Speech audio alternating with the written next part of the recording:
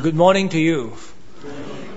First, I'd like to thank the elders of this church for allowing me to take the pulpit. Now, it's not really appropriate to sort of say, can I use your pulpit? But I need to ask the elders because I have an assignment to submit in. And this is the preaching assignment I have in my course in Ridley Bible College. So, thank you, elders, for allowing me to do so. And I'll say that if there's any errors or shortcoming in this message, it's not their fault. So may the word of my mouth, the meditation of our heart, be acceptable to the Lord our God. Amen. Now we have heard Psalm 19 read to us. It's a beautiful psalm, and it's a complete psalm, and maybe to add anything more to the psalm is really irrelevant. We can actually read it and meditate it, and the Lord can richly bless us. But it's such a beautiful psalm, and I'm privileged to share this, a beautifully composed psalm. Do you remember the time when you're out, maybe away from the city light, and it is a dark, cloudless night, and you happen to look at the stars? The words of this psalm just leap out from my heart. The heaven declare the glory of God. That, you see the stars hanging there. Don't you have that feeling? And perhaps that was the feeling of King David, who wrote this psalm, perhaps remembering his days when he was a shepherd in the field. King David was a shepherd boy, and perhaps when he was actually taking care of the sheep in the dark night, and he probably lay on his back and he looked at the heaven, and this sort of crushed him and said, the heaven declare the glory of God. It is a psalm which we actually can use to praise the Lord in our private. And I always say that if you are in a beautiful place and you enjoy the scenery, read this psalm out and it will bless you. Now, the psalms can be appreciated from also if you are a seeker. You are an intelligence seeker and you have not actually committed your life to Christ. And you're wondering, you may come to church and you say, I come to church, enjoy the church fellowship, but not really having committed to Christ. And you think that, the claims of Christianity does not hold enough truth for you to actually commit yourself to Christ. And good to question that you really need to question what you believe. The psalmist here can give you 3 body of evidence if you are a seeker, and I will go through that. Now in your heart you may be questioning these 4 questions which we normally have. The question of origin, where do we come from? The question of ethics, what is right and what is wrong? And how do we know that? And why there is such universality, it's a universal feeling that everybody have the same kind of base of knowing what is right and what is wrong. Why?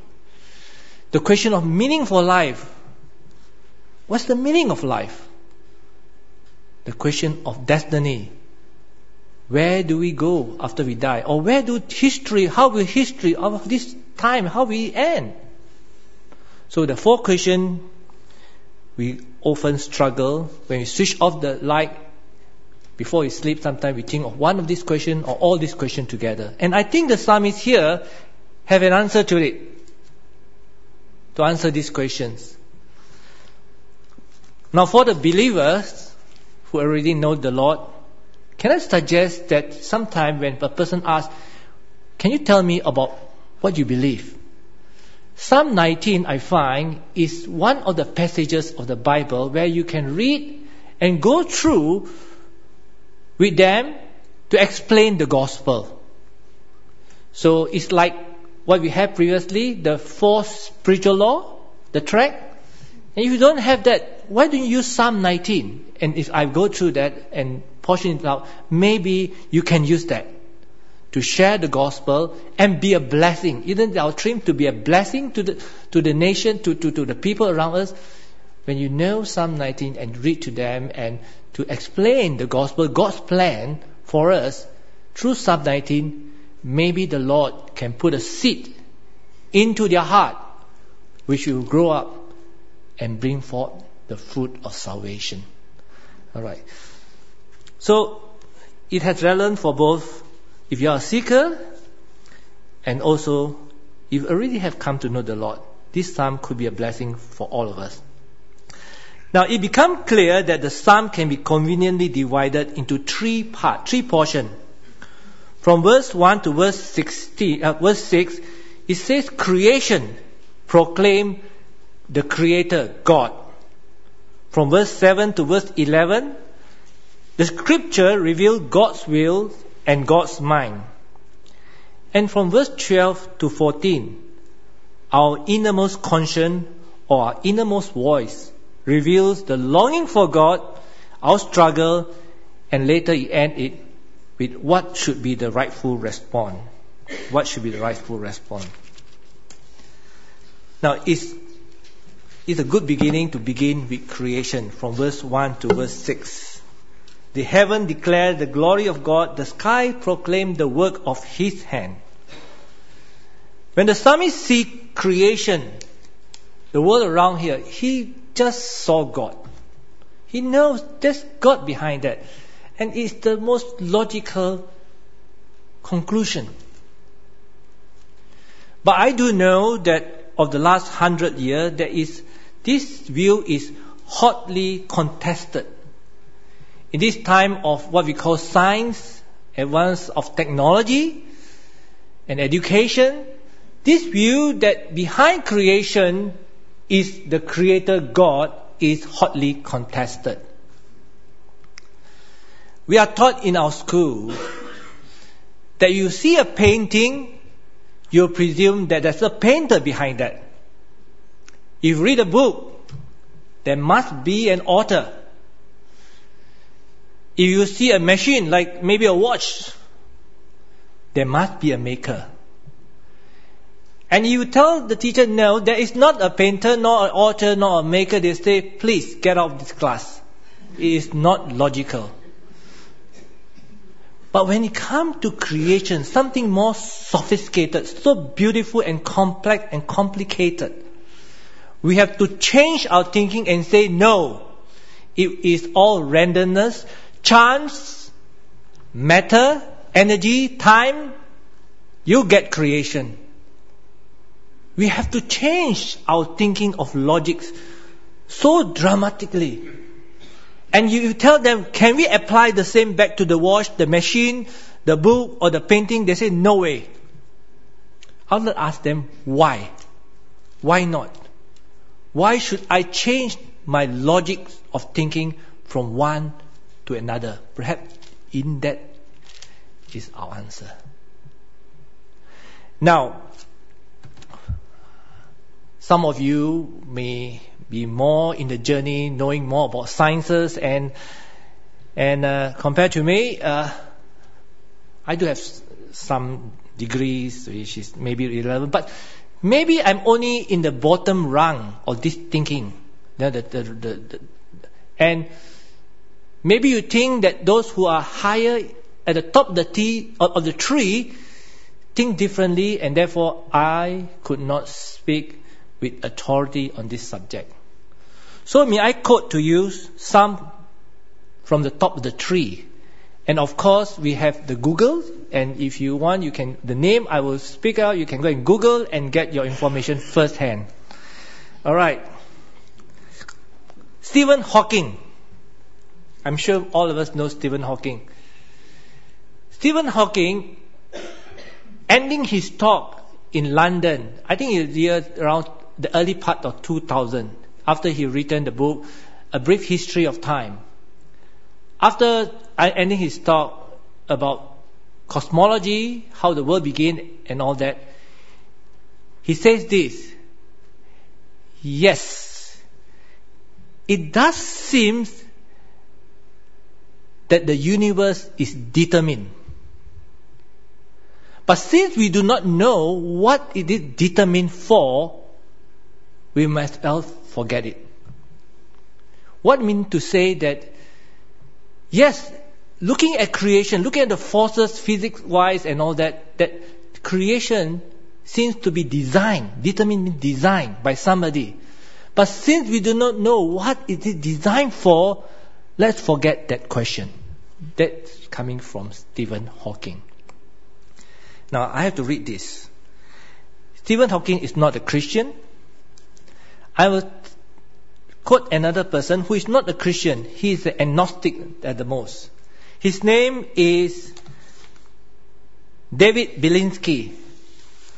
David Belinsky is the fellow of Discovery Institute of Science and Culture in America, and he wrote a book in response to Stephen. Who's the one who told the God's Delusion? The person who wrote God's Delusion. But anyway, there's a book by an atheist who wrote the book The God Delusion. Famous atheist. Who? Richard Dawkins. Yes. Sometimes you hear, you just... All right, Richard Dawkins. He wrote the book The God Delusion. And in response to him, this scientist, David Belinsky, wrote The Devil's Delusion. And this is one of his quotes. All right? I will read to you. Has anyone provided proof of God's inexistence? Not even close. Has quantum cosmology explained the emergence of the universe, or why is it here? Not even close. Have our sciences explained why our universe seems to be fine-tuned to allow for the existence of life? Not even close. Are the physicists and the biologists willing to believe in anything so long as it is not religious thought? Close enough. Has rationalism and moral thought provided us with an understanding of what is good, what is right, and what is moral? Not close enough. Has secularism in the terrible 20th century been a force of good? Not even close to being close. Is there a narrow and oppressive orthodoxy in the sciences? Close enough. Does anything in the sciences or their philosophy justify the claim that religious belief is irrational? Not even in the ballpark. And lastly, he says, is scientific atheism a frivolous exercise in intellectual contempt? Dead on. Dead on. What it means to say is that we may have a bulk of evidence pointing to a logical conclusion that there must be an intellectual design behind the world. But if the scientists will come up with even the very weirdest or the theory that may not hold water for a time, but that must be right. You know what I mean? And they come up with more and more theory and zooming on that theory than looking at what the evidence says. It is definitely an intellectual contempt. That's not from the Christian thinkers. But there are Christian thinkers too. Dr. John Leonard, a mathematician, and he goes around, lectures, and among the time he had a debate with Peter Singer. Peter Singer is an Australian atheist, and he liked to debate on that There's no creator. But you Google Dr. John Leonard's debate with Peter Singer, and you can see Dr. John Leonard pin him on the wall. Dr. John Leonard, he is a mathematician from who taught in Oxford. One of them Oxford. The next one, Dr. John Pockingham. Now, John is a good name. That's why my son, I named him John. Dr. John Pockingham. He is a physicist who actually was lecturing in Cambridge. One of them Cambridge, one of them Oxford. All top of the trees. He lectures, and he's the one who says that the fine-tuning of the universe between the strong forces and the weak forces have to be so finely tuned that he gives an illustration that the need to actually you have to throw a dart at a target which is 100 million light year away, and the dart must hit bullseye. That kind of fine-tuning for the world, for the earth to hold together. Dr. John Pockingham later took a different calling in his life from lecturing physics in Cambridge or Oxford to actually be a minister for God's word. Dr. John Pockingham. Another name you want to Google. Dr. Francis Collins, who led the team to be the first to map the human genome, genetics, top of the tree.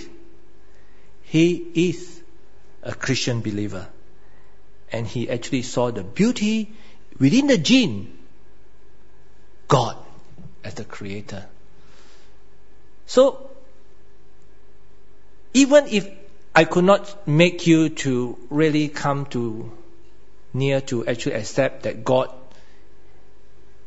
is the creator, and you think that is still a journey, at least you must accept that among serious thinkers in the top of the tree, there are thinkers who actually believe that God, there's a creator, and He is God. At least you must accept that there are thinkers who are serious, who are capable thinkers, way beyond us, who still can hold that God is a creator, and it's no shame to hold on that view.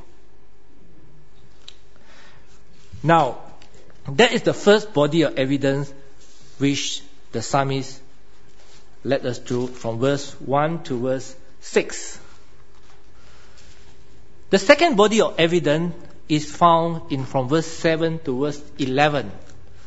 It says here, the law of the Lord is perfect, reviving the soul. The statutes of the law are trustworthy, making wise the simple. And it goes on to say how beautiful and beneficial God's word is. When he says God's law here, the psalmist doesn't mean just the 10 commandments. It means to him probably the Pentateuch which Moses wrote. It is the scripture, not just the 10 commandments, the whole scripture. Now this is something which another body of evidence which we can point our friend or you, if you are seeking to look at, is in your hand, and you can look at it. When I will tell my friend, my golfer friend, about the Bible, they say, the Bible, I've read them. They didn't, actually. It's written by man. Yes, it's written by man. But let us put a few facts together, how the Bible came to be. We know that the Bible is written by more than 40 different authors, coming from different backgrounds, from king to shepherd, to administrator, to fisherman, all kind of background. 40 different authors. And they are not existing, they are not living at the same period of time. It's spread over 1,400 years or so. It's written over 1,400 years or so. It consists of books of different genre. You have historical book. You have the song, like we read the Psalm, it's a song. You have prophecies. And you have proverb which tells us about wise wisdom. And you have the cry of the heart of people going to trouble, job, and you can identify with that cry of the heart. It is a tremendous book, written over 1,400 years in 3 continents by 40 different people. We would expect that such a production of literature, it's a library of books, will have a fragmentation of thoughts. The thought will be going everywhere. But one of the beauty of the Bible we have here is the unifying thoughts of God and God's plan, revealing who God is. That is the beauty, that is the unity there. And when we read about prophecy, we have seen how this prophecy already had been foretold, and this prophecy happened with exactness of how it is supposed to be. And that makes this book transcend from just a human inspiration or a human observation, transcend that there must be somebody behind this which is divine, which knows the futures or in control of the future. So this book, you have not only look at creation, now you have to deal with how is this book come to being. That is the second body of evidence the psalmist gives. And you can take it through with your friends about this, if you want to share the gospel. And finally, the third body of evidence, which may be a little bit subjective, but I feel this is the most testable evidence that God is. And this is the most precious and meaningful one. It is found from verse 12 to 14. 12 to 14. Who can discern his error? Forgive my hidden fault. Keep your servant also from willful sin. May they not rule over me. Then I will be blameless, innocent of great transgression. May the word of my mouth and the meditation of my heart be pleasing in your sight, O Lord, my rock and my redeemer. From looking out at creation to looking at the word of the Lord, the psalmist asks, now look within yourself. Look within yourself and find the truth within yourself. Isn't there a longing for eternity? Isn't there a pain of the fallenness of sin?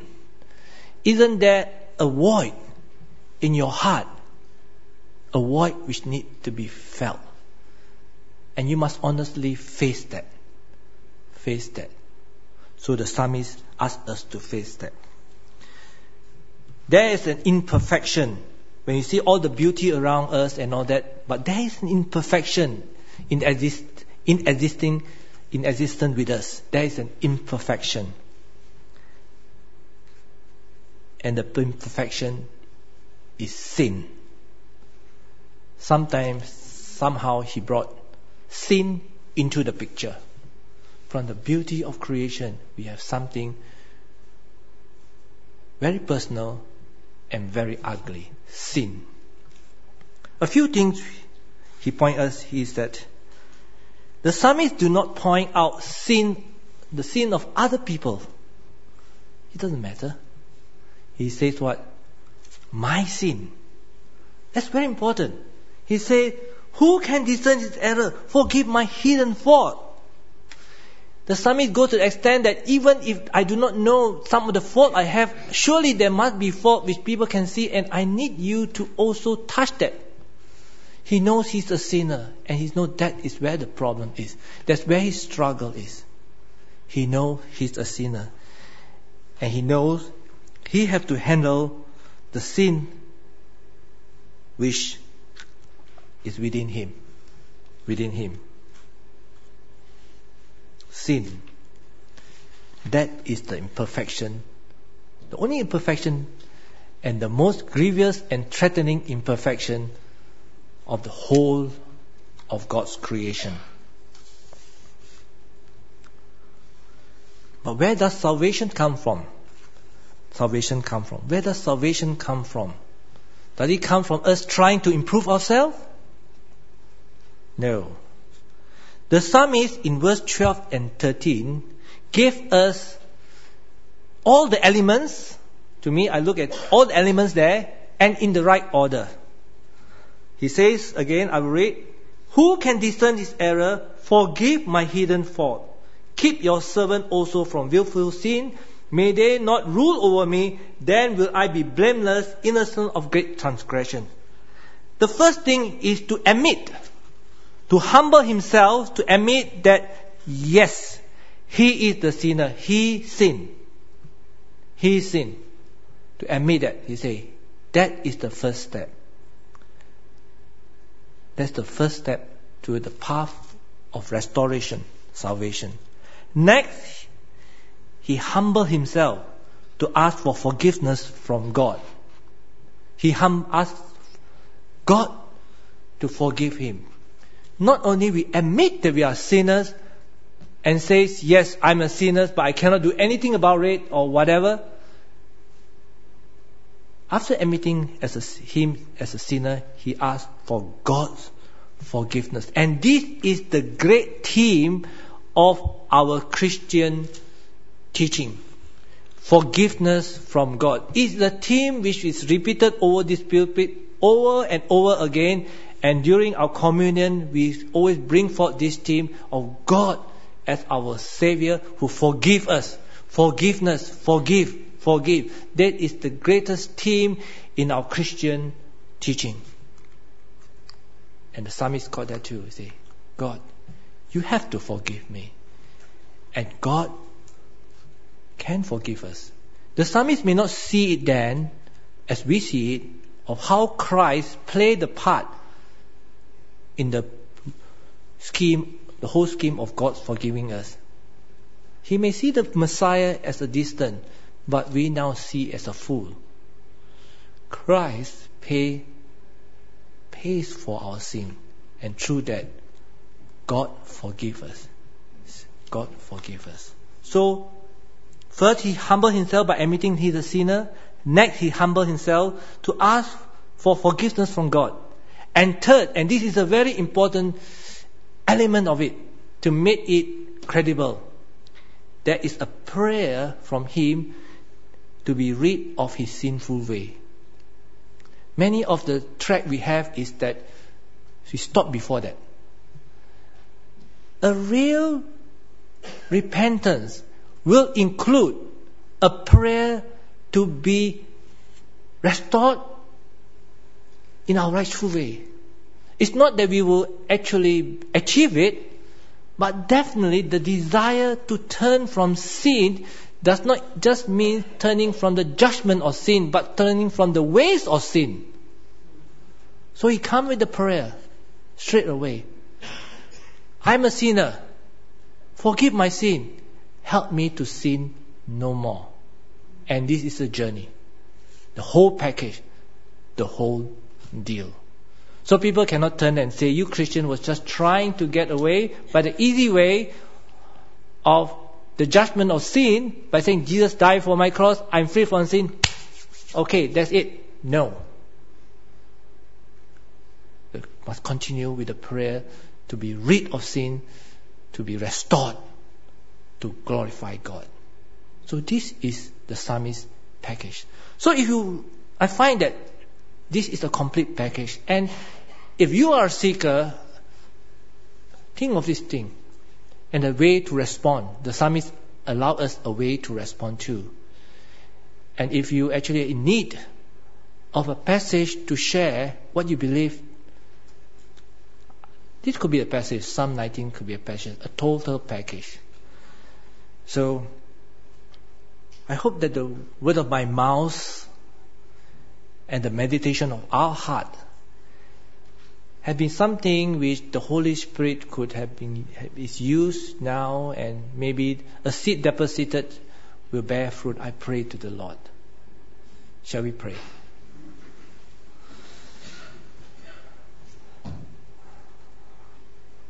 Our Father God, I always recognize that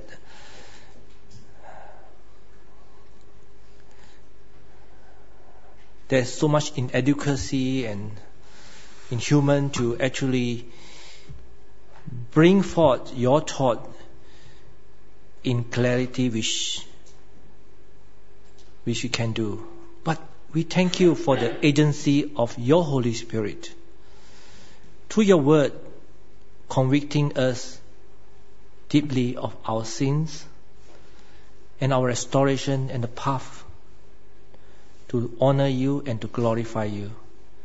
So that, dear Lord God, we can be transformed, so that creation will look at your people and says, this body of Christ give you glory. We pray for this, dear Lord God, that our path will continually be